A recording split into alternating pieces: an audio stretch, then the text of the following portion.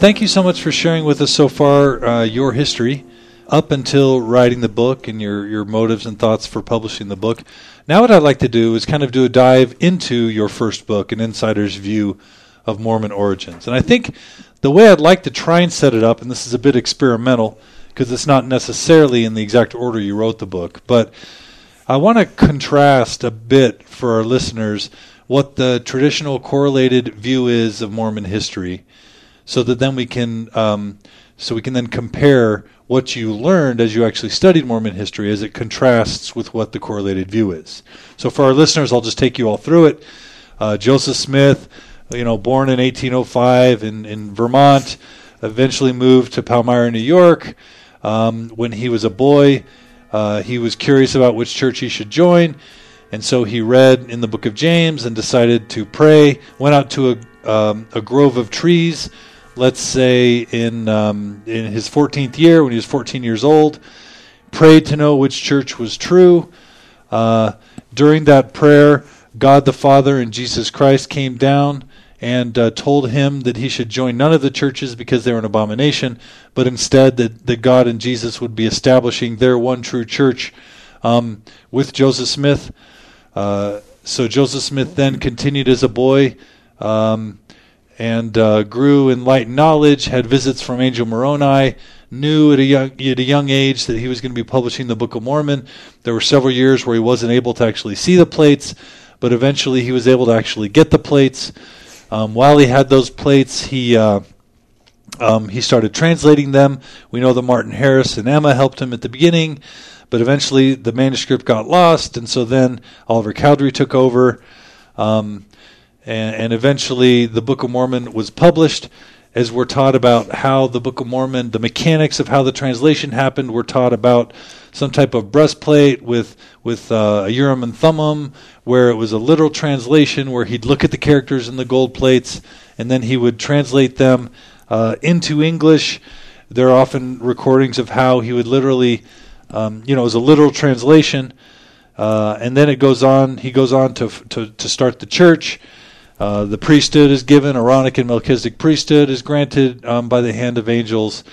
And, and the church continues in strength and light and knowledge to where we have it today. And then as a side note, the witnesses got to feel the plates with their own hands. Some of them got to actually see the plates with their own eyes. Joseph Smith was a super righteous person next to Jesus in righteousness. And no other man has done more for the salvation of mankind other than Jesus than has Joseph Smith. So let's just say that's the correlated view of our church history. Why don't we tell us what you discovered that's a little different? And if you don't mind, instead of starting with the first vision, since the first vision isn't actually written down until 1832, I think, for the first time, let's start with what Joseph was like as a teen, and what types of activities and businesses he got into when he was growing up with him and his father and stuff like that. All right. Well, Joseph was a very curious person. He had a very good mind and a pretty good memory. And by the way, that memory we're now finding goes back in his line. Silas Smith, his uncle, had a very good memory. Richard Van Wagner will be writing about this in the trilogy that will appear at Signature Books in a year or two. Joseph had a very good mind. He seemed to be able to remember things that he read. He had a pretty good grasp of the King James Bible. We know that from Section 4 in the Doctrine and Covenants, if you look at that short revelation that all missionaries quote about white is the field and it's white to be reaped, and and these are the qualities you need to do for missionary work, it is utterly amazing to me how many 3, 4, 5 word biblical phrases that he just pulling out of his. They're definitely King James Bible phrases that are integrated in an ongoing revelation. There's hardly anybody in the church that could do that today. Maybe Neil Maxwell when he was alive. Maybe there's others, but this is pretty impressive. He grasps things. He's curious. He's not quite the ignorant farm boy that we've portrayed him to be. And in the areas where he was most interested, that's where we see reflected that material in the Book of Mormon. He was into revivals. He attended as often as he could. He was into the King James Bible. Those are things we see in the Book of Mormon. Some of his neighbors were not very, or were disingenuous towards him. I mean, they'd say he was lazy, or the Smith family was lazy. Well, they lost their house, and when you're a renter, you don't exactly keep your yard up quite the same as if you own the place. It said that they drank. I think everybody drank back then. And so, when I use E.D. Howe's affidavits of his neighbors, I tried to be selective. Joseph was raised to be a visionary, really. His mother and his father were very much. His mother was quite pious. His father less so, but he was into more the magical thinking. Joseph inherited this kind of visionary outlook and was very much part of that. And so they'd go treasure hunting and what have you. He'd also come from I think today we call it a dysfunctional family. He's got a family that is his father did a fair amount of drinking. Alvin actually had to build the house. He talks about his drunken condition at times in Patriarchal Blessings to Hiram and others. His family is split religiously. His father is a Universalist. His mother leans more towards Presbyterianism. Eventually, her and 3 or 4 of the kids join. So it's divided religiously. They don't have any money. They don't have any influence, socially, economic, politically, and they don't even have a very high standing in the community in regards to their neighbors. Partly because they're having visionary projects that are saying, well, you ought to see what I've seen. Let's go down and find a silver mine. Let's go over here and do this visionary project. So the neighbors signed affidavits saying, when the gold plate story came out, they'd cried wolf one too many times, and nobody paid much attention to it. So tell us a little bit about these gold digging or treasure seeking expeditions. What can paint a picture of who's going, what they're doing, who's involved, what's Joseph's role, etc. Well, we have evidence from a variety of sources from old timers who lived there that the Smiths were involved in the treasure hunting almost from the time they moved there. We know from 1819, 20 to 27 they were doing treasure hunting at the Hill Cumorah, what today is called Cumorah. They did it before the golden plate story, during the angel gold plate story, and after the plates were retrieved. So there's legends or traditions that there's hidden material there, and they would go out at night. Usually Joseph, his father, Alvin, Hiram, sometimes Samuel, and they would look for treasure. Sometimes it'd be salt, sometimes it'd be mines, hidden lost treasure, and they would go through certain ritual procedures, and there were a number of people doing it in that era. It wasn't unique to... No, but it was kind of dying out about 1825, 6, and 7. Was it socially... How was it viewed socially? Well, the practice? There's... Just like today, there are some people that are more inclined to superstition and some less so. Some people always probably thought it was strange, and others less so. Was the goal to actually find money and to get rich, to find treasure? Was that the goal of these outings? Well, I think so. I mean, they claimed a kind of a second sight, or the scriptural phrase for that is we saw this by the eyes of our understanding. That's an important phrase. The LDS people today, if they read section 110, where he and Oliver Cowdery are seeing Jesus and Elijah and Moses and what have you, the very first verse is, and the eyes of our understanding were open. When they're seeing all of these beings in the Kirtland Temple, it was all by the eyes of our understanding. Convoy after convoy of angels, one person said they saw. They're really not seeing anything, as you and I would use the term. They're perceiving. They're seeing it in their mind, so to speak. And so why would they go treasure seeking to just see treasures in their mind? Because they would see them in their mind, and then the fact they believed they existed is when they went to dig for them. Okay, and did they ever find treasure? They never did. Huh. So, but why would they keep doing it? Were they trying to fool other people? I mean, why would... Well, they would always have excuses. They would say, well, someone spoke out of turn, or we didn't draw the circle properly, or we didn't make the little sacrifice of the dog or the chicken, or we didn't use the right phraseology to... They did sacrifice dogs and chickens? Or I think there's an example or two, but I don't, some people claim that was going on with the Smiths, but they were into the different... But they always had an excuse why they failed. Well, were they doing that just with themselves, or were they bringing other people along? Oh, they would have, sometimes they would have Willard Chase with them. They would have Beeman, I think was his name. Sometimes they would have, Joseph Knight Sr. when they would dig on his property over in where is it? Forget Bainbridge, New York. That's not the place.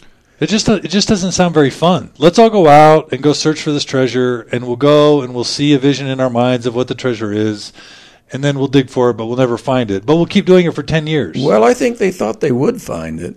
So they really thought they were... Do you think they... So it wasn't like they were trying to fool or defraud anybody. I don't think so. They really believed that they were seeing treasures in the mountains, yes, and that they were going to find them if they did the right ritual and the right steps, yes, to actually find them. And Joseph had the seeing gift better than the others, and so he was often the person who would point out where stuff was. Now, his father had that ability, and Alvin, I think, may have had that ability, and others... Samuel Lawrence had that ability, but Joseph Sally Chase had that ability. These are neighbors.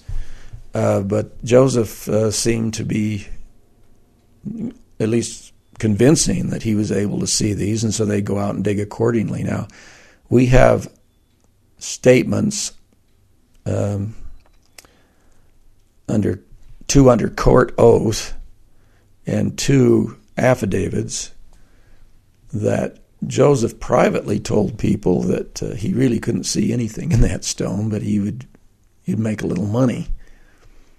And he told that to Addison Austin under oath at 2 different court trials in July of 1830.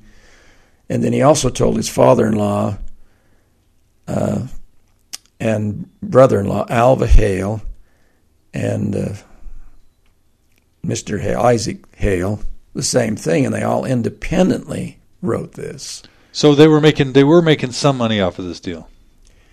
Well, I think so.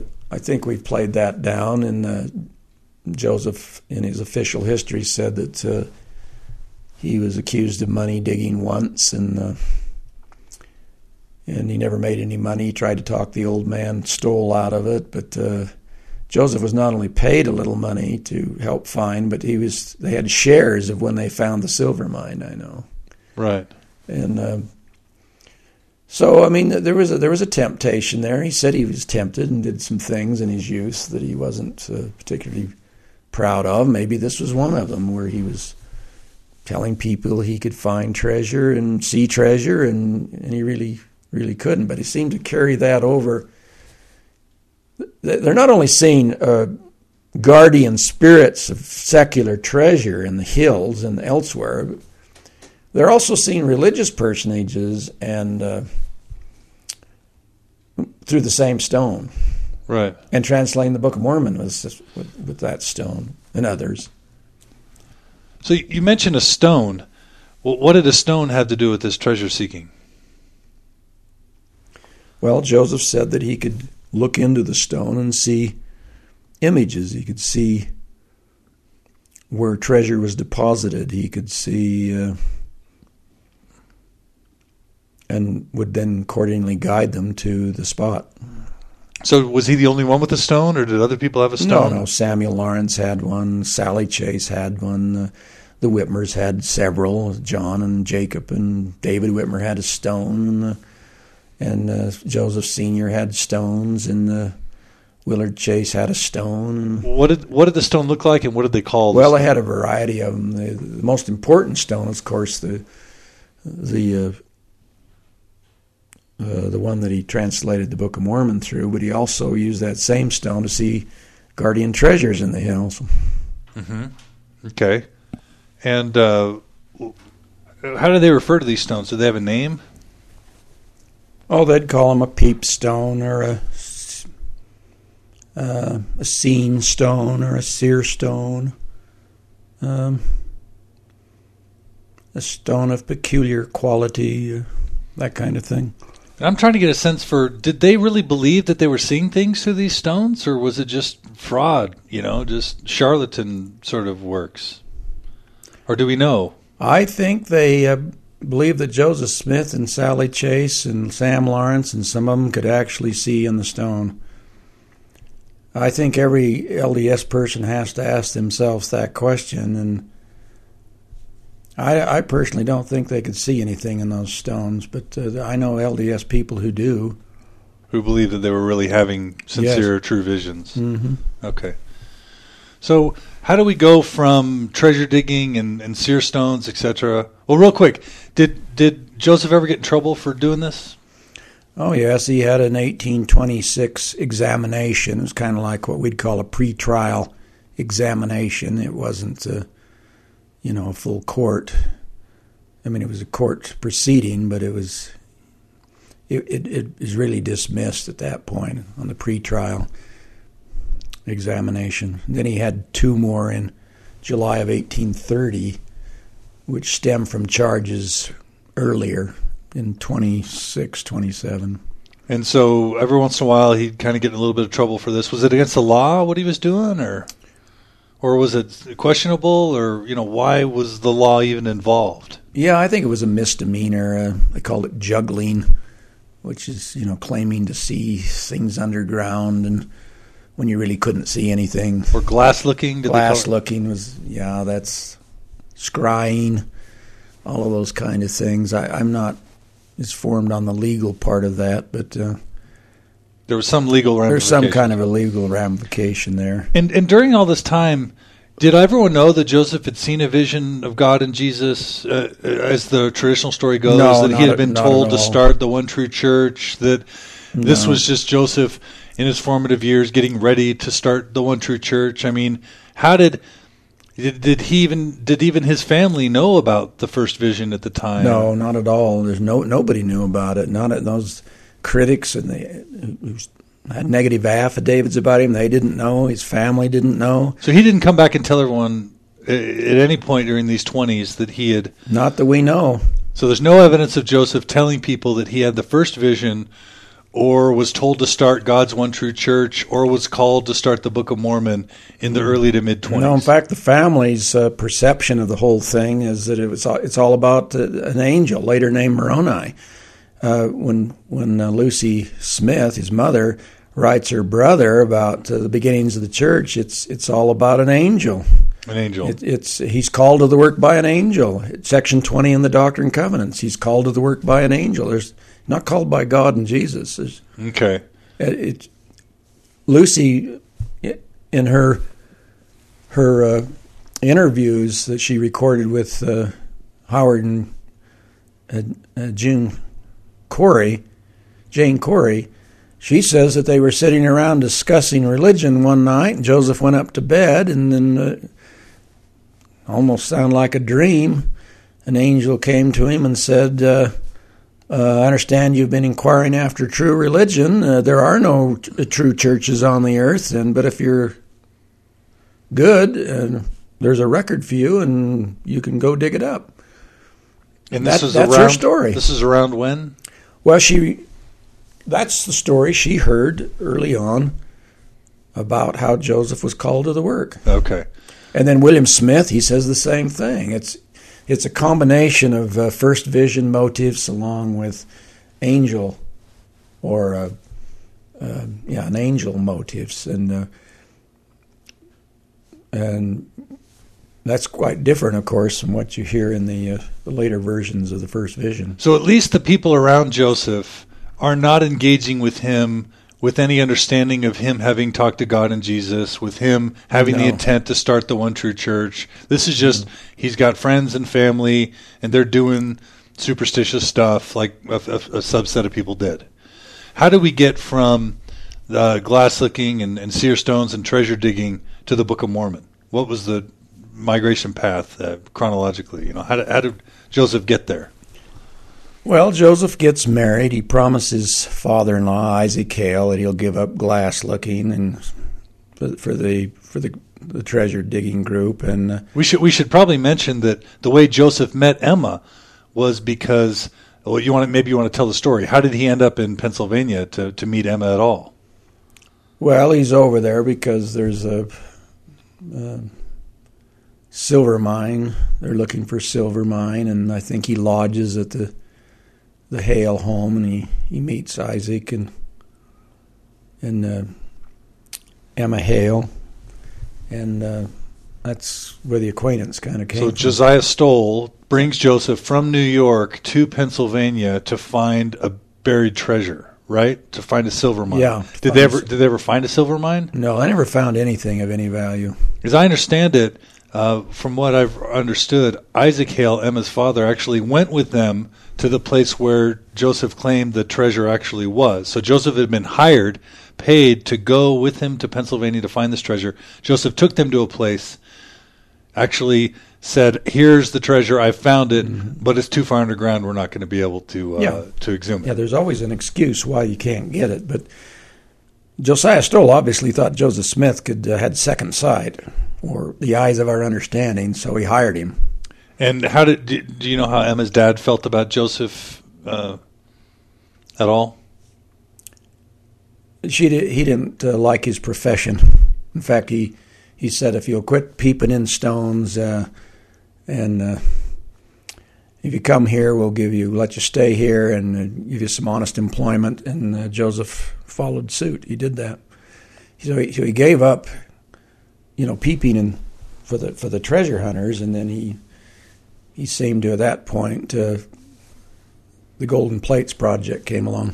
Tell us about that. What do you know about that?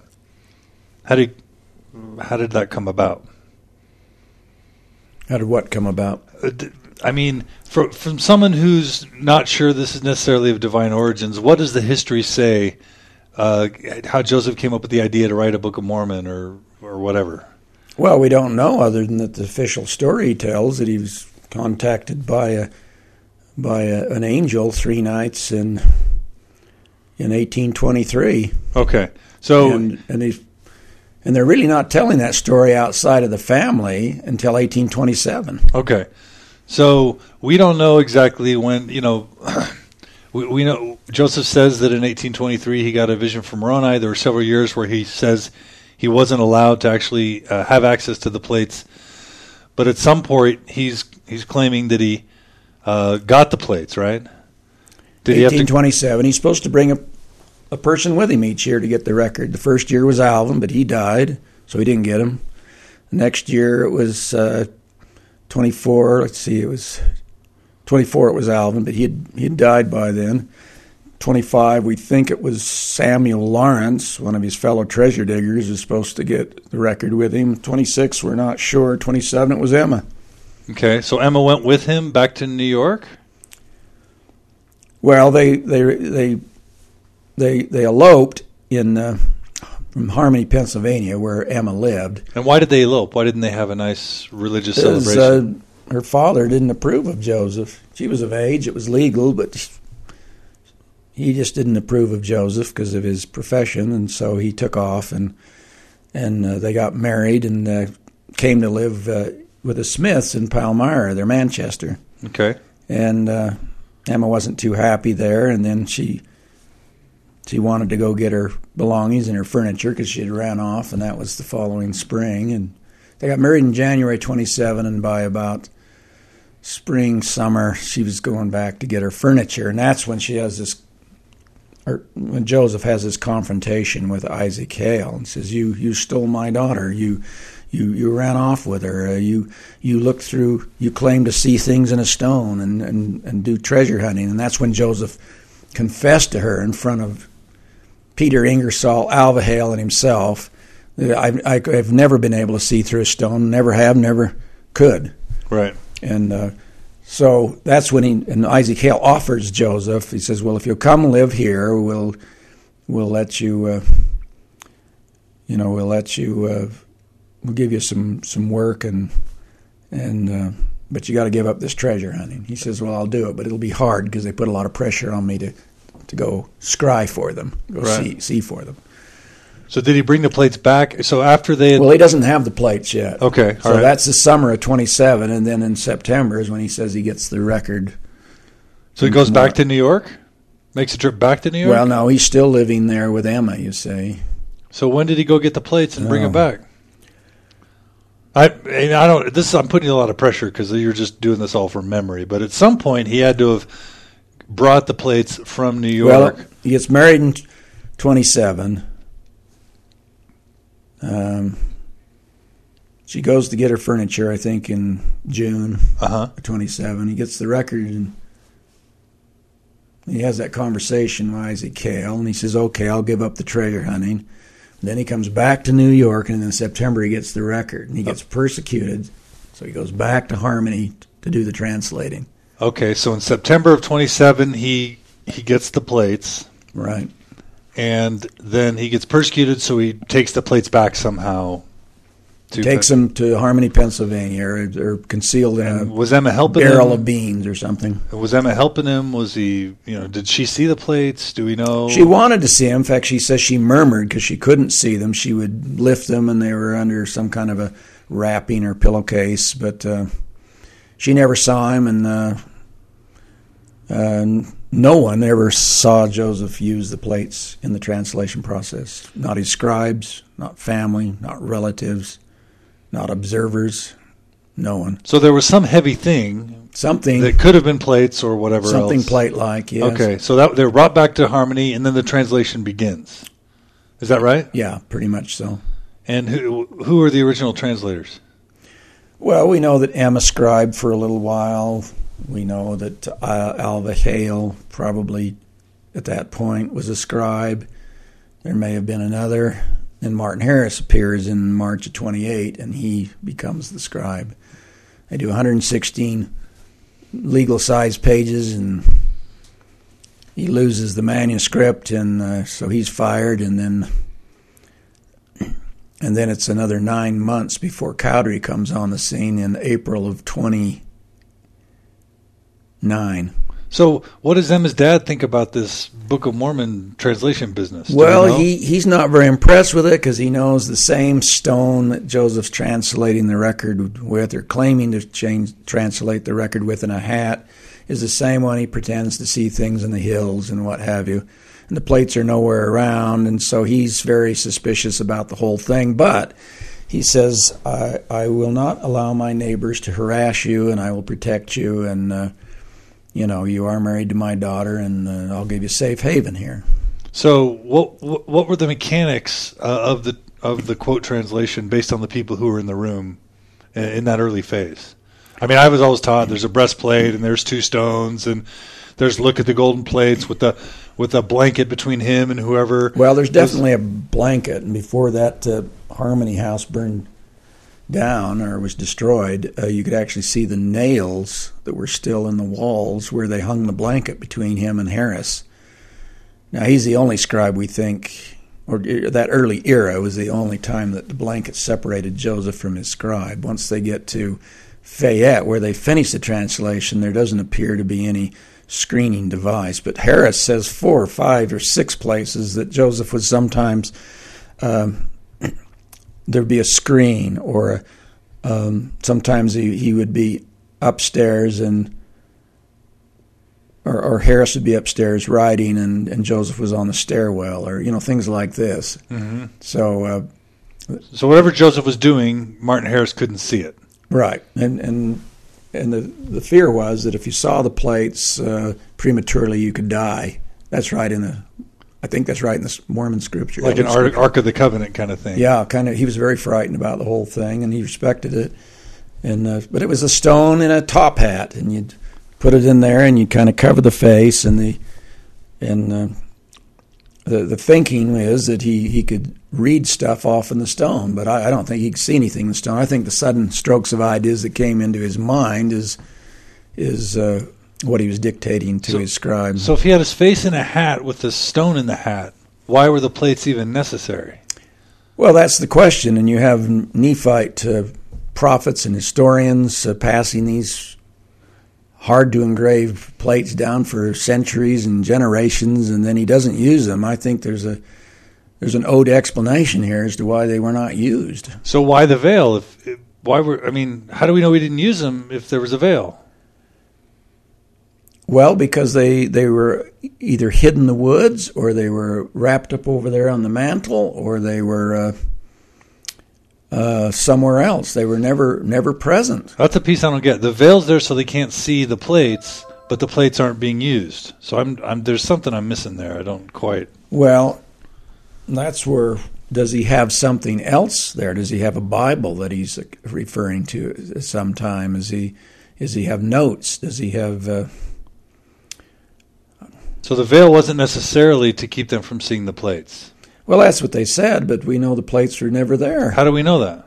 Because he's got a face in a hat, and you can't exactly, if your face is buried in a hat, be looking at the plates. How do we know he has a face buried in the hat if he's behind a veil? Because and many times people he would translate like that, and people would observe him, and they'd say, this is the way he did it. So we only know it. We know that there was a veil because someone wrote about that, but we also know that people saw him with his head in a hat and a stone in it. Oh, yeah. His brother-in-law, who married Emma's younger sister, Trial Hale, married Michael Morris, and he observed exactly how he did it. In fact, the portrayal of it in a picture is the only one in my book that I think is accurate. It actually has his knees, or his elbows on his knees, and his face buried in the hat. And Michael Morris describes that several times. All of the people who saw him, that's how he's doing it. The plates are never, ever mentioned by anyone as being involved in the process. And I should say to our listeners that Russell M. Nelson has published an article in the Ensign where he acknowledges that this was at least part of the methods or process by which the Book of Mormon was translated. So we're not conveying anything to you that the apostles of the LDS Church have acknowledged in the Ensign. And I can give you guys a reference to where that's been acknowledged. Well, and B.H. Roberts said the same in the Comprehensive History of the Church many years ago, and I think Neil Maxwell said something before he died. But when I got in trouble, that was the first thing that they said to me in the church office building. Well, we've never heard this before. Here's the Ensign, and he's using them. And they have a picture of him using the plates maybe 2 or 3 times a year in that magazine. And besides, we've never heard a general authority say that they weren't used. And so this got me in trouble. That's how I ended up on probation for a year in CES when I was a teacher at Brighton. Is because of what? Well, it was during the Hoffman era, and it was in the newspapers, and I was teaching senior students, and every other week we had a question-answer period. They could put questions in, and one of them is, did Joseph use the plates in the translation process? I says, I don't think so. The boy told his mother, went right to the principal, went to his superior. Next thing I know, I was down in the church office building for an hour and a half discussing that very question. We spent about an hour on whether he used the plates in the translation process, and I just says, well, from what I found, there's no relative who ever said he used the plates. There's no scribe. There's no friend. There's no acquaintance. There's no observer. Zero. None. Ever. and they didn't. And of course, my principal and his leader and the zone administrator, all they had seen is pictures in the Ensign, and no general authorities had ever said this. So after an hour discussing primarily that very issue, they pulled out a statement and put me on probation for 1 year, which is pre-prepared before I even got there. Mm-hmm. And so I was on probation for a year, and then I got off probation, and that was fine. But I remember talking to a historian at BYU, and I says, I can't tell you how frustrated I felt. I says, there I am, and my 3 file leaders there, and I says, I felt like on a scale of 1 to 10, they had their understanding of our Mormon past was about a 3, and he says, oh, I think you're being far too generous.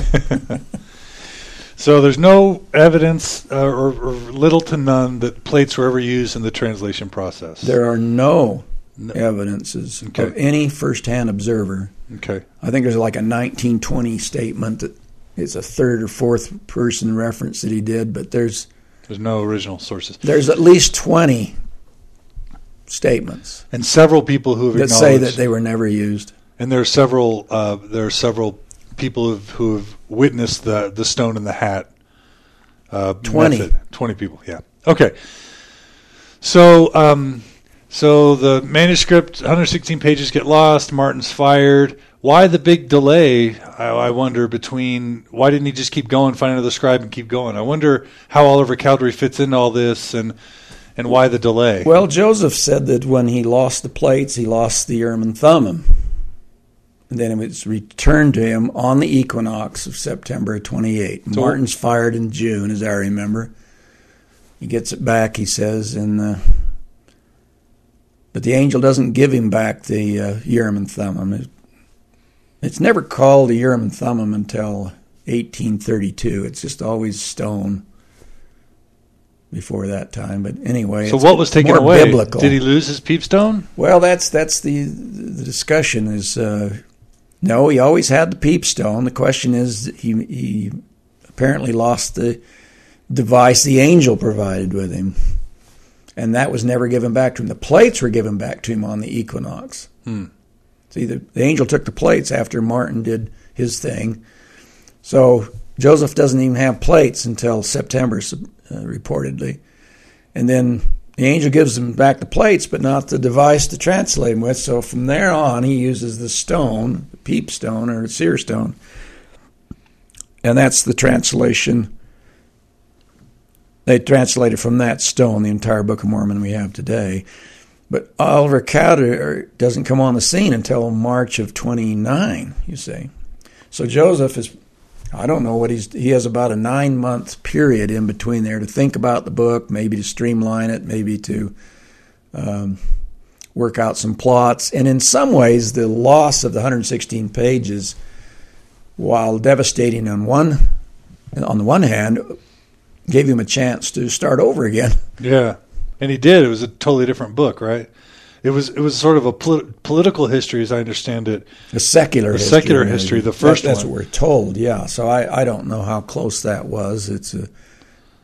I'm surprised more Mormons weren't more curious and asked Martin Harris, how were the two different from the current edition and the one you scribed for? Yeah. So it seemed to me someone should have asked him that question, but they apparently did not. Okay, so Oliver arrives on the scene, helps him publish the book. Now, let's just go ahead real quickly. Apparently, a preacher in Oliver Cowdery's town around this time wrote a very interesting book called A View of the Hebrews. As I understand it, it was Oliver Cowdery's preacher who wrote this book, View of the Hebrews, that Oliver Cowdery would have learned about before he ever joined Joseph Smith. Is that right? He certainly could have. Ethan Smith lived up in Pulteney, Vermont, and that's where Cowdery's siblings and mother was, and so forth.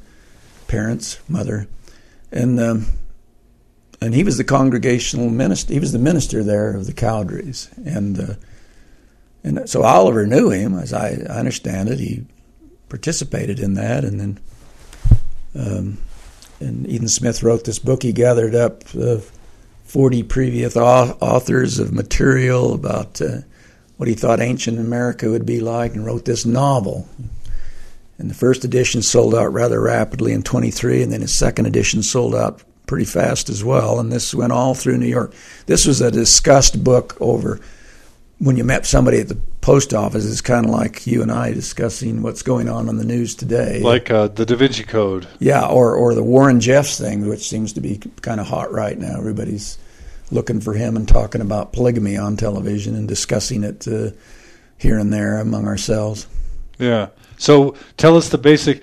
I mean, it's obviously the Book of Mormon was not copied from View of the Hebrews by any stretch, even by the most anti-Mormon or, historically minded scholar who'd be secular. But tell us why the frame seems somewhat similar, the framing of the book, and what the high-level similarities are that you talk about. B.H. Roberts thought that the Smiths would have known the contents. He didn't know if they'd read it or not, but it was just common knowledge, and he thought that Joseph could have used that probably, I think is the word he uses, saw or knew about View of the Hebrews, and it was just a kind of the material that was there. Everyone's looking around, poking around the mounds, and so Ethan Smith writes a book that catches the public attention about who these people were. The Indians you're talking about. Yeah, they were Israelites, and they come from the Middle East or from the ancient world, Rome or somewhere, and came over here, and it just had a lot of very. Did they come over by boat? Yes. They came over by boat. Okay. There's a lot of similarities. What else? And so B.H. Roberts thought that there was. That Joseph Smith may have used Ethan Smith's book as kind of a structural or an outline for his book. But there's a number of simulators. There's a Christ-type figure in Moses. There's two classes of people: those that are educated and industrial, and mechanical, and those who are lazy and slothful, and eventually the slothful heathen. Arm of the civilization overwhelms and destroys the civilized portion. Now, there's a lot of things that catch your attention for sure when you look at the book. And I don't think I don't look upon View of the Hebrews as something that Joseph used for text as an early manuscript for the Book of Mormon. I don't see that. Ethan Smith was just one of many who were writing about that period, and those are the kind of ideas. They're all Israelites. Those kind of ideas were just in the environment and emerged, and Joseph seems to tap into that. Okay. But it is interesting to note that there were at least one book and maybe several that had the Native Americans coming from Israel, that had them coming over by boat, that had a good tribe and a bad tribe, that had wars and governments and politics, and a Christ coming at the very end. A Christ-like figure coming at the very end. A lot of similarities that it was surprising to me. So anyway, the Book of Mormon eventually gets published. In 1830, March of 1830. So by the time Cowdery left, which is in June of 29, Joseph has another 9 months to refine the book, to make whatever corrections he wanted to make. We don't know how much of that went on, but it's really, from start to finish, the translation part of it or the dictation part of the book may have only lasted 90 days, but you could make a case that he is a 3-year project. Right. Or if he starts thinking about the book after 1823, it's a 6-year project. Right. So let's go ahead and dive into the Book of Mormon now, if you don't mind. You talk about the premise. I think the question you're asking in your book is the Book of Mormon a 19th century document versus historical document that dates back to pre Christ times. And so you list some in a few chapters of your book, you basically talk about coincidences or parallels or odd similarities between, as you mentioned, evangelical Christianity and the Bible, etc. So talk about at just a high level, where you think the sources of the text of the Book of Mormon may actually have come from, if they're not from the plates and from a divine source. All right, I think that 80% of the Book of Mormon came from sources right in Joseph Smith's backyard, so to speak. Farms likes to dwell on that 20% that we don't know where it came from, and we may never know where that 25% came from, but I think we have a pretty good handle where 75 or 80% came. And I'd say it came from 6 sources, can account for 75 to 80% of the book, 19th century sources. The first is the King James Bible, and we know what edition he's using. It's because it carries the errors in the Book of Mormon from that 1769 edition or later printing of the King James Bible. I would say 22 to 25% of the Book of Mormon is from that King James Bible. So a fourth of the Book of Mormon is straight out, word for word, almost. I'd say another fourth or 25% comes from the evangelical camp meeting procedures, forms, conversion patterns, the things they condemn, the concept of God and man, and the patterns that you'd find at a tent meeting, a revival tent meeting. And like I say, the 11 main preachers in the Book of Mormon from Enos on up through Alma II seem to follow that pattern rather closely, using not only the phraseology but the theology, like I say, the baptism, conversion, 4-step pattern that the Methodists, especially Methodist stuff, by the way. And this is all chronicled in your book. Yes, that's in chapter 4 of An Insider's View. And I'd say that's another 25% of the book. So there's 50%. Okay. Now, the last 25 to 35%, the last 25 to 30% comes from the following 3 or 4 sources. I think there's Smith family biography, dreams, certain things that seem to relate. Joseph Smith's dreams and the Lehi dream seems very, very close to me in similarity. And it's not just that one dream. There's several dreams of Joseph Sr. that seem to end up in the Book of Mormon. American Antiquities, which we just mentioned, the view of the Hebrews and things that were being found and parallels that way. I think that's another part of this last 25 to 30%. I also think, and I was going to do one more chapter, but I think I think someone needs to do more than Dan Vogel has done in the influence of the War of 1812, the battle strategies of the War of 1812, and especially when the British and the Indians team up to fight the United States soldiers. You'll find certain strategies of that war that seem to end up from Alma 45 on up through Helaman on up through early 3rd Nephi. And there's 2 major themes that are in there that I wanted to put in another chapter on the Book of Mormon, but I didn't. And that was the war material and the war strategies out of the American Indian Wars and the War of 1812. And there may have been other places for sources. And then the anti-Masonic feeling, which is especially strong from 1826 to 1830. Captain William Morgan was killed in 26, and then it was in the papers continually when Andrew Jackson ran for president in 1828. He was a Mason. Most people don't know that.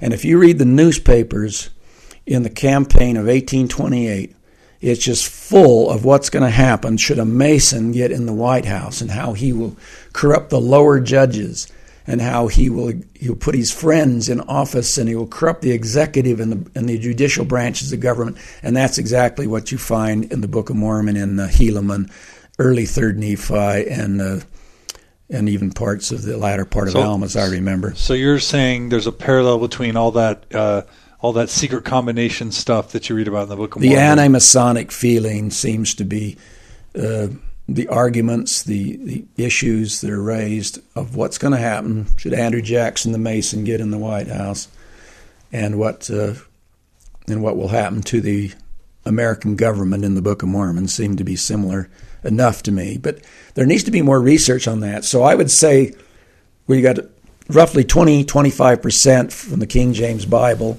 including the heirs, and another 25% from the evangelical Protestantism of Joseph's day, which he said he often attended. And so this is right in his backyard, and he would know about this stuff. He would know about the King James Bible. And then these other issues, they're also in his backyard. The Smith family biographical materials, the American antiquities like View of the Hebrews, the anti-Masonic stuff, the war chapters. This is all something that you don't have to look in an ancient place to find out. So I think that we can make a pretty good case that 75-80% of the book is a 19th century source. Right. So, that's going to be pretty shocking to our listeners, because basically you're saying that Joseph had a great memory, a great imagination, and authored the Book of Mormon as a social sponge and a historical sponge, and it's a work of fiction, is basically kind of where you're sort of saying this all leads up to. Yes, it could be inspired fiction, because let's face it, I think when I read the Book of Mormon as a young missionary, I felt the spirit there. I think what's happening there is you're at a revival but haven't been told. And have you ever been to a revival? I've been to them in the South as a missionary, and I've watched the Billy Graham crusades, and people get a genuine feeling at these. I think that's what's going on, and that gives the warmth and the spirit of the Book of Mormon. I think that brings people to Christ, and that's the true value of the Book of Mormon. It does bring people to Christ. It causes them to confront their sins and to say, I'm not doing as well as I probably ought to. I think that's why Joseph wrote the Book of Mormon. It's just like the title page says. This book is written to bring people to Christ. And I don't know how people can say it hasn't worked. I think it's worked rather well. Mm-hmm. And does that mean that feeling means it's historical, has historicity? Well, I deal with that in the insider's view. I don't think so, but it does bring people to Christ. And maybe that's what the Holy Spirit is designed to do, is to bring people to Christ. So and not answer every question under the sun. That's when we get in trouble. But this puts Joseph in a bind of sort of claiming that he was doing something that he wasn't, of committing a fraud, basically, of saying he was translating an ancient record when he really wasn't, of claiming to have had visions with angels when maybe he didn't. So how do you reconcile him having a sincere desire to bring people to Christ, but being willing to mislead and deceive people? I think that Joseph Smith thought it was okay to use questionable means to bring about a glorious end, in this case, bringing people to Christ. He looked around, you read his early letters, he's terribly disturbed about people in the way they're acting. He thinks that man is soon to be doomed to destruction. Read his New York letters to his wife in 1832. Read earlier stuff. In fact, he says in I think it's the Book of Mormon, within the Book of Mormon, that this book was written to bring you to the Bible. You'd believe more in the Bible. I think he's right on his title page, and I think but he thinks it's okay to fudge a little to bring people to Christ, and I think that's the pious fraud in him, is when does he really go up and get a set of plates? My guess is that he made up a set of plates to persuade belief, to increase belief, but I don't think that he used those records, and so he should have some accounting of why not, since so much effort went into doing them. Now, the sincere part of it, I think, and I'm willing to give Joseph this amount of credit, is that he may have thought that what ideas were coming into his mind, sudden strokes of ideas. I don't think he's reading off a seer stone. I think these ideas are coming into his mind. Why he's using the hat, I don't know if it's to persuade people who already believe he can see that way, or whether he's using it for concentration purposes or some kind of prop. I don't know. But I think ideas are coming into his mind, and whatever comes into his mind, he dictates to his scribe, and he believes he's accessing an ancient American civilization, but I don't think he is. Mm-hmm. That's sincerity, even if it's not true. Right. I think the real test of it is the content of the book, and then we've already gone over six sources in his own backyard. Pretty well take care of it for me, at least, and I think a lot of people these days that this book came out of his own backyard. You don't need to look in some esoteric lore in some ancient world. Right. And of course, one of the evidences, or one of the challenges that Farms and Fair have to continually defend is all the anachronisms that are found in the Book of Mormon, the horses and elephants and steel and barley, and yes, Fair and Farms have apologetic answers for that, where they say steel may not be steel, and someone once found a horse somewhere in a tar pit, and it's the wrong time period. But the answers Farms are giving these days are so weak that they're actually causing people who go there to say, this is our best shot at this, and are starting to look deeper, and then they're actually, the source of their doubts are beginning with the answers Farms provides. Right, that's a tough pickle that they're in, trying to help. But and it's like a peddler carrying a bag, and the bag keeps getting heavier as time goes. The march of the evidence has not been very kind to the church during the last 35, 40 years. Now we got DNA, and they're having to spin that and deal with that, and we've got all of these other issues. We got the Book of Abraham. We now have two new accounts of the first vision. We got this papyri that we found. We've got all these things that we didn't used to have to defend, and the Farms is trying to defend it all. And the bag is getting so dang heavy. There's a lot of people that's getting in the way of the message of the church, and I think that has some direct relationship to conversion rates are going down, have been since about 1990. Right. So we didn't talk about the 8 witnesses and the 3 witnesses real quick. There's something very important in your book where you claim that maybe there was actually they were never actually witnesses, physical witnesses to the plates. Talk about that for a bit. I was surprised to read that. Well, the last half of but the first half is essentially about the Book of Mormon. The last half of the book is on the 4 foundational event visions, namely the angel gold plate story, the witnesses to the Book of Mormon, the priesthood restoration, and the first vision. And what caught my attention there was that all 4 of these have the same pattern. That is, they evolve, they become more impressive, they become more literal, physical, and yes, they become more miraculous. The stories of all 4 of those founding. Restate them again. The angel gold plate story. Okay. The witnesses of the Book of Mormon, especially the 8 witnesses, the priesthood restoration, and the first vision. Okay. And the priesthood and the first vision, dramatic, miraculous, impressive changes come when Joseph Smith is in trouble with his own leadership. In 1838. Yes. In Kirtland. So before you do that, tell us what evidence we have that what are the witnesses later in their lives as they're recounting what happened? What are they actually telling people they did experience, the 3 and 8 witnesses to the Book of Mormon? And then we'll get to the first vision changes and the others in a sec. It's not that they're changing their story. It's that you find out the rest of their story. Okay. Modern LDS, we talk about their witness or testimony is found in the Book of Mormon, and it's very impressive. And we say, well, they never denied their testimonies. And we say things like that, and then we say, but when you start looking into their lives, these people joined a lot of groups.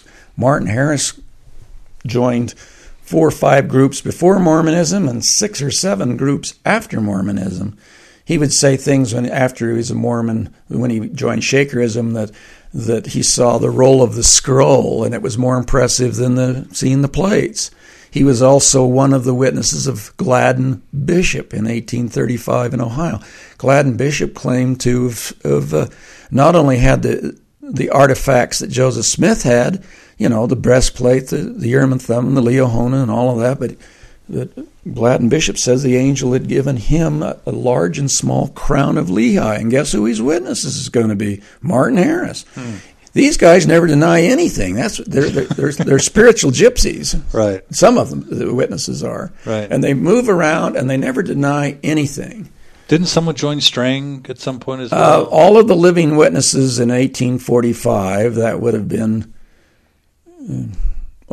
whoever was alive in 45. We won't go into that. But most of the families of the Smith family and the Whitmers, Lucy Smith, Emma Smith, William Smith, who had been an apostle, they write letters that Strang is our man, and Revelation has confirmed it to us, and he's the successor of my brother Joseph, and Lucy's writing the same. And of course, Strang claimed an appointment from Joseph Smith, and he said that Moroni appeared to him and gave him those lost plates of Laban. You remember that story of Laban, 600 BC in the Book of Mormon. He got those records, and he gave them to Strang, and Strang translated them, and he had 4 witnesses who saw these plates, and then another 7 who saw a second set of plates. So he had 11 witnesses, just like Joseph Smith.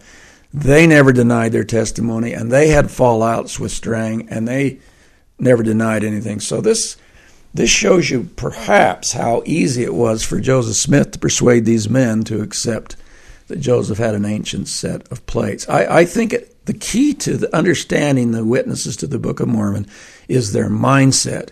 And the mindset is second sight. Their mindset is you can see things by the eyes of our understanding. And there's all kinds of examples of where they go inside the Hill Cumorah and they see these artifacts. And if you look at how they describe their testimony, it's an awful like the way they're describing what they see inside the Hill Cumorah. Tables, plates, Liahonas, swords drawn, all of this kind of thing. It's very, very similar in the description, especially Martin Harris and David Whitmer. So the early treasure digging where they would go and have these visions through their peepstone of seeing artifacts, of seeing things in the ground, that was the mentality. It's an extension of that. It's an extension of the early treasure digging, visualization, spiritual, glass looking that they had sort of spent 7 to 10 years participating in. Oh, I think so, and I think that's the part the LDS people don't know. They don't know, as Paul Harvey would say, the rest of the story. Right. When you hear the rest of the story, then the word that looms up is credibility. Right. How credible, how good is the evidence, really? And, we've been told that it's a physical thing, but now we've found documents and some, that Martin Harris gets up in the Kirtland Temple and said that none of the witnesses saw the plates with their natural eyes. Yeah, I have here in your book, it says, Harris testified to Anthony Metcalf of Elkhorn, Idaho, that, quote, I never saw the golden plates, only in a visionary or entranced state. While praying, I was passed into a state of entrancement, and in that state I saw the angel and the plates. Another person asked Harris, did you see the plates and the engraving on them with your bodily eyes? Harris responds, I did not see them as I do that pencil case, yet I saw them with the eye of faith. And then it goes on to say... That's the pattern, and there's numerous statements. All independently recall that Harris said he saw the records with his, quote, spiritual eyes only. Or that's the eyes of your understanding. Right. Second sight, spiritual eyes. And later, Whitmer, another witness, it says, recall that when asked by Gurley if the 3 witnesses actually did touch the real metal of the golden plates, Whitmer responded, we did not. In other words, if they handled them, it was in vision rather than in plain sight. Moyle said that Whitmer, quote, repeated to me that he did see and handle the plates, that he did see and hear the angel in a vision, but that he did not handle the plates physically. The three witnesses have always said it was visionary. The more problematic one is the 8 witnesses who are supposed to have handled the actual artifact, the plates. And seen them. But I think it's happening in a vision. They're handling and seeing things in a vision. At least that's the way they describe when they go inside the hill. This is second sight stuff. And like I say, the descriptions of what they see on the hill is an awful lot like what they see in their public statement. But remember, the 8 witnesses hesitated to sign the statement that was probably written by Joseph Smith as found in the Book of Mormon. And I think the reason they did, although we can't be certain of this, is it sounded had a more physicality ring to it than what they really experienced. Right. The key to understanding that, and it's in Mormon scripture, in the Doctrine and Covenants and elsewhere, is that whatever you see that is spiritual has a certain amount of physicality to it. Right. Does that make sense? Sure. And so I think Joseph persuaded them to sign on that basis, but I'm guessing at that. Right. But in any event, if you look at the whole picture of what they see, claim to see, with all the various movements, they never deny much of anything, and they really believe in this second sight stuff. That's the key for understanding the witnesses, in my view. And just finally with this point, the church is in a real bind because they rely on the witnesses of the 3 and the 8 witnesses as people of credibility to demonstrate the Book of Mormon is true. Yet these men later on not only leave the church completely, follow other religions, but also but go back on the literalness of having seen and touched the plate. So it's a real bind for the church, because how do you lift them up in credibility on the one hand, but then discredit all the things they say on another? Well, I think they were pretty good men. I mean, some people have gone after their character. I don't think the answer is not in their character. The answer is in the way they think. There's people, I don't know how far to get into this, but we have people since 1947 who see flying saucers, and then later we get people that are abducted, and this psychiatrists that have looked at these people says these people are normal, they're not pathologically diseased, but they're under some kind of stress or something that. But the bottom line is that these things are being seen in inner space, not outer space. Okay. So, in other words, the mind. Right. Yeah. Sure. So, just briefly, we'll do a couple more things on history very shortly, and then I want to get to the rest of your story. So, the Book of Mormon is published, the church is founded, and as I understand it, for several years, no one joins the church based on a first vision story, and no one's even told a first vision story involving God and Jesus until tell us about the first account of the first vision story. Well, the involvement of the first vision, the first mention of it is in, I think, section 20 of the Doctrine and Covenants. I hope that's right. It's in my book anyway. And it says he had a forgiveness of sin. Right. And then if you read the 32 account, it's forgiveness of sin. And then if you read the 35 account, it's a forgiveness of sin. So Joseph, tell us about the 32 account. That's probably the most shocking for many people. I could read from it. Well, it was found in 1965, as well as the 32 and 35 accounts were found about the same time. And this surprised the church, because all we thought we had was the 38 account, which is in the Pearly Great Price, and the Wentworth Letter, which is 1842. So to have these two earlier ones, and so this is new to the church. I didn't realize that. So they didn't find the original first vision account. And who was it? Joseph's own account?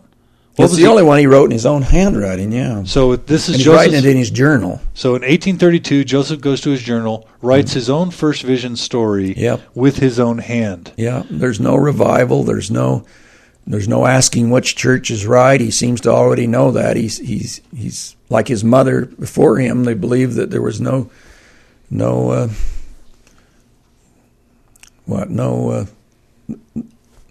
that everybody was in apostasy, and he already had reached that conclusion. Right. So he basically first of all, he doesn't say it was God the Father and Jesus that appeared to him. No, right? just one being occurs, and that's another key to it. Whatever Joseph Smith is working on at the time in his life, whatever era it is, it doesn't matter. It reflects what Joseph believes about God. Right. Let me just read from Joseph's own account of his first vision, 1832 account. Therefore I cried unto the Lord for mercy, and there was none else to whom I could go and obtain mercy. And the Lord heard my cry in the wilderness, and while in the attitude of calling upon the Lord in the 16th year of my age, so it's a different age, a pillar of light above the brightness of the sun at noonday came down from above and rested upon me, and I was filled with the Spirit of God. And the Lord opened the heavens upon me, and I saw the Lord, and he spake unto me, saying, Joseph, my son, thy sins are forgiven thee. Go thy way, walk in my statutes, and keep my commandments.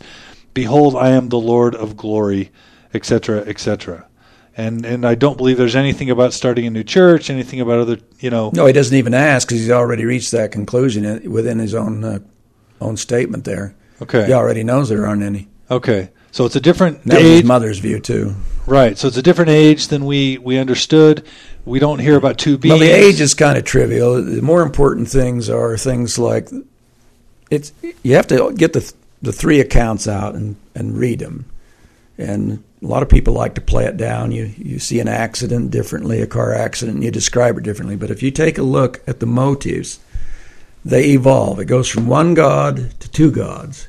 It goes from no call to, in 38, God and Christ called me to the work. All before this, for 12 years, it's Moroni, it's an angel, it's the Book of Mormon, and nothing else. That's the missionaries. That's what everybody understands, including his own family. Now, all of a sudden, when he gets in trouble with his witnesses of the Book of Mormon in 38, so in 1838, he shifts it to the first vision as the call. Pretty much a third of the high leaders of the church leave the church after Kirtland sort of crumbled. Yes. We have Martin Harris leaving. All the witnesses Oliver Cowdery leaves. The Whitmer brothers leave. Why are they all leaving? It starts out as an economic problem. Because of the Kirtland Bank and people losing their life savings, etc. Frederick J. Williams, a member of the first presidency, leaves, and several apostles, and then the witnesses to the Book of Mormon, and the Whitners and the Cowderys, but I think what really pulls the trigger is this meeting in the Kirtland Temple where Harris gets up and says, "Nobody saw the golden plates with their natural eyes." Martin Harris says that about all of the witnesses in 1838. Yep, right in the Kirtland Temple. And that blows three apostles right out of the church. Right. Boynton and the Lyman. Luke Johnson. And Luke Johnson. Blows them right out. Right. And there's another witness who heard that. Not only, there's two or three. We have more evidence of what happened there than we used to. And there's a quote here in your book. It's on page 246. We have learned of late that Parrish and most of the combination have openly renounced the Book of Mormon and become deists. Yeah.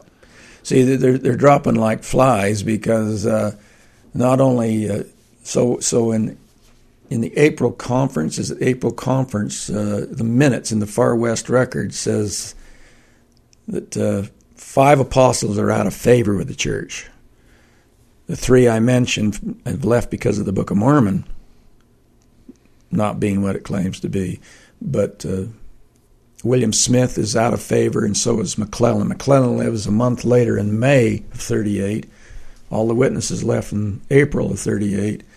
And then William Smith is out of sorts. And then later, by September, you have Marsh, who's president of the Quorum of the 12, leave, as well as Orson Hyde in the 12. So it's a problem of dissonance. Mass defection. And at that point in time is when Joseph decides to rewrite his history. And he starts out, as everyone knows in the church, owing to the many reports. Right. I'm going to set the record straight. Those who are attacking the rise and progress of the church. That's right, in this first vision. Right. And who he's talking about, it's not only those affidavits that were written much earlier, but it's talking about guys like Boynton and the Johnsons and the Whitmers, who are saying some pretty bad things about Joseph All Smith. the first witness, All of three it, witnesses, yes. and 8 witnesses. And it's in a time of trouble with his own leadership, and that's when the story moves from being called by Moroni to being called by God in Christ in the 38 account of the first one. The name of the church is changed. Joseph says, I'm going to write the new history. He changes the name of the church, and then the next day he starts writing about... Originally it was the Church of Christ, right? Originally our church was called the Church of Christ. It's called the Church of Christ, and then when he gets in trouble in May of 34, he has a lot of financial debt back in New York. It's in the Doctrine and Covenants about the United Firm and what have you. Then he changes the church to the Church of the Latter-day Saints. And then in 38, with this crisis we're talking about, it goes to the Church of Jesus Christ of Latter-day Saints. And most members would think that was the original name of the church, I think. Right. Yeah.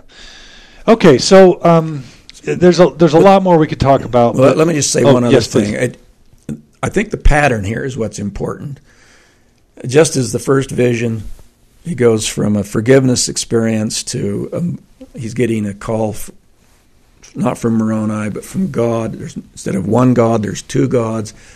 Even his account, just take a look at for yourselves. Look at the development of even something like the devil motive. In 32, there's no mention of the devil. In 35, he hears footsteps and is a little alarmed. By 38, it's a knockdown, drag out, life and death battle with the devil. Right. And just follow how many of those themes go through and how they become more impressive and more miraculous and physical. Right. And you can do that with the first vision. We've already talked about the witnesses. The priesthood does the same thing. It starts out that he's getting a command of God through the Spirit in 29 and 30 in the Doctrine and Covenants. And then in 32, it moves to vision. It's more of a visionary thing where angels are in attendance. And then in 35, they become resurrected beings. They're named John, Peter, James, and John. And it gets a whole lot more impressive. It's the same pattern. That's what's key here. That's what caught my attention. And it's the same with the 8 witnesses. It looks to me like it was a metaphysical experience and then became physical, literal. Is interpreted as physical. Members interpreted as physical, literal.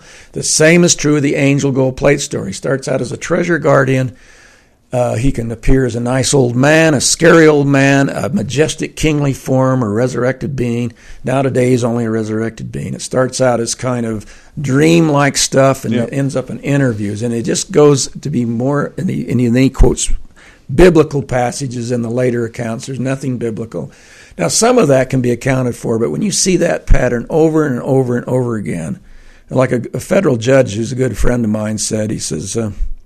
to reading my book, he says, my gosh, he says, if a witness like that came before me and told those 4 visions, and each time told a more impressive one, we call that the testimony is impeached, and it's a credibility problem, and it's set aside. And that's the problem I think that the modern church has to deal with.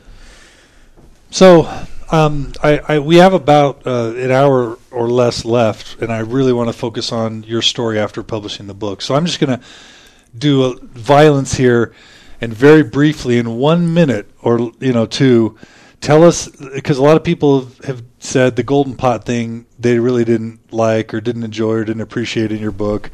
They didn't see it as being very valuable. I really don't want to dig into it deeply. Tell us just really quickly at a high level what the Golden Pot thing is, and if you have any response. Well, I've given you...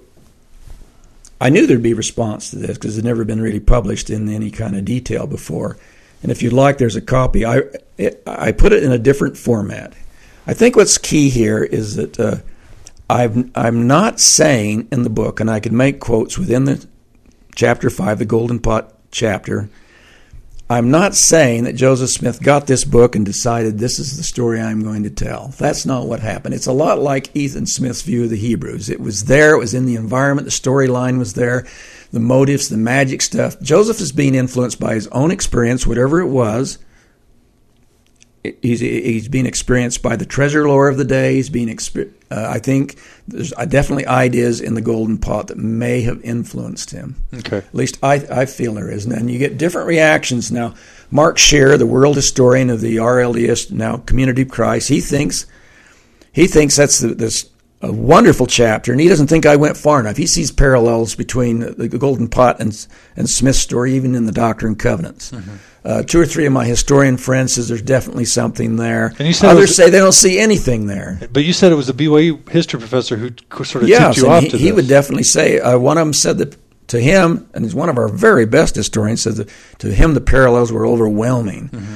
And another says, well, there's definitely something there. He might say, well, there's 7 or 8 things in there that really caught his attention, where I've listed 25. And then there's people say, I don't see it. I don't, But I'm not saying that it's a primary source of textual. There's no evidence that Joseph Smith read the Golden Pot. I think the conduit is most likely Luman Walters, but we don't know that. But this stuff is just in the environment. It's there. Yeah. Okay. So, I read the book a couple years ago when I was a seminary teacher in Seattle, and there was one problem I have with the book. It seemed like what you were saying was, here's all this circumstantial evidence, therefore any rational, reasonable mind is going to come to the conclusion that the Book of Mormon was a fraud. And I found myself saying, it's going to be very easy for the apologists to say, of course the Bible is going to appear in the Book of Mormon because God is the author of the Bible. So if God is the ultimate author of the Bible and God's the author of the Book of Mormon, then God's word is going to be in both. And of course, Joseph Smith had to use his understanding and his experiences to inform his translation and his inspiration. And so there's going to be residue of anachronistic things and of stories or phrases or ideas because he's taking these weird characters that he doesn't know anything about, and he's struggling to try and do this translation, and he's going to have to use his language and his understanding to make that record come about. It's not a literal word-for-word thing. And so, of course, the things that inspire and influence Joseph Smith are going to show up in the book because that's how translations happen.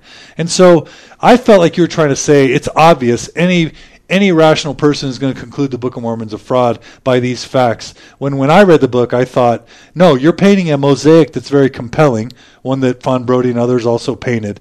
But I don't think you've proved beyond a shadow of a doubt that the Book of Mormon is false.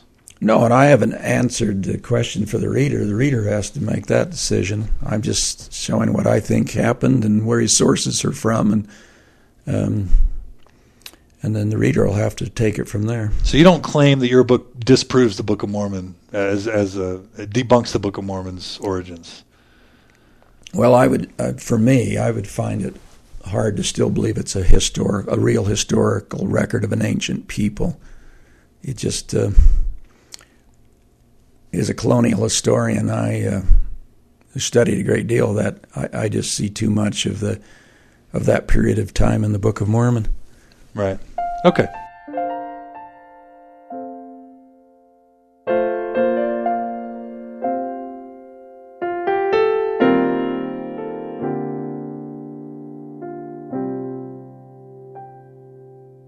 I watched it sinking down.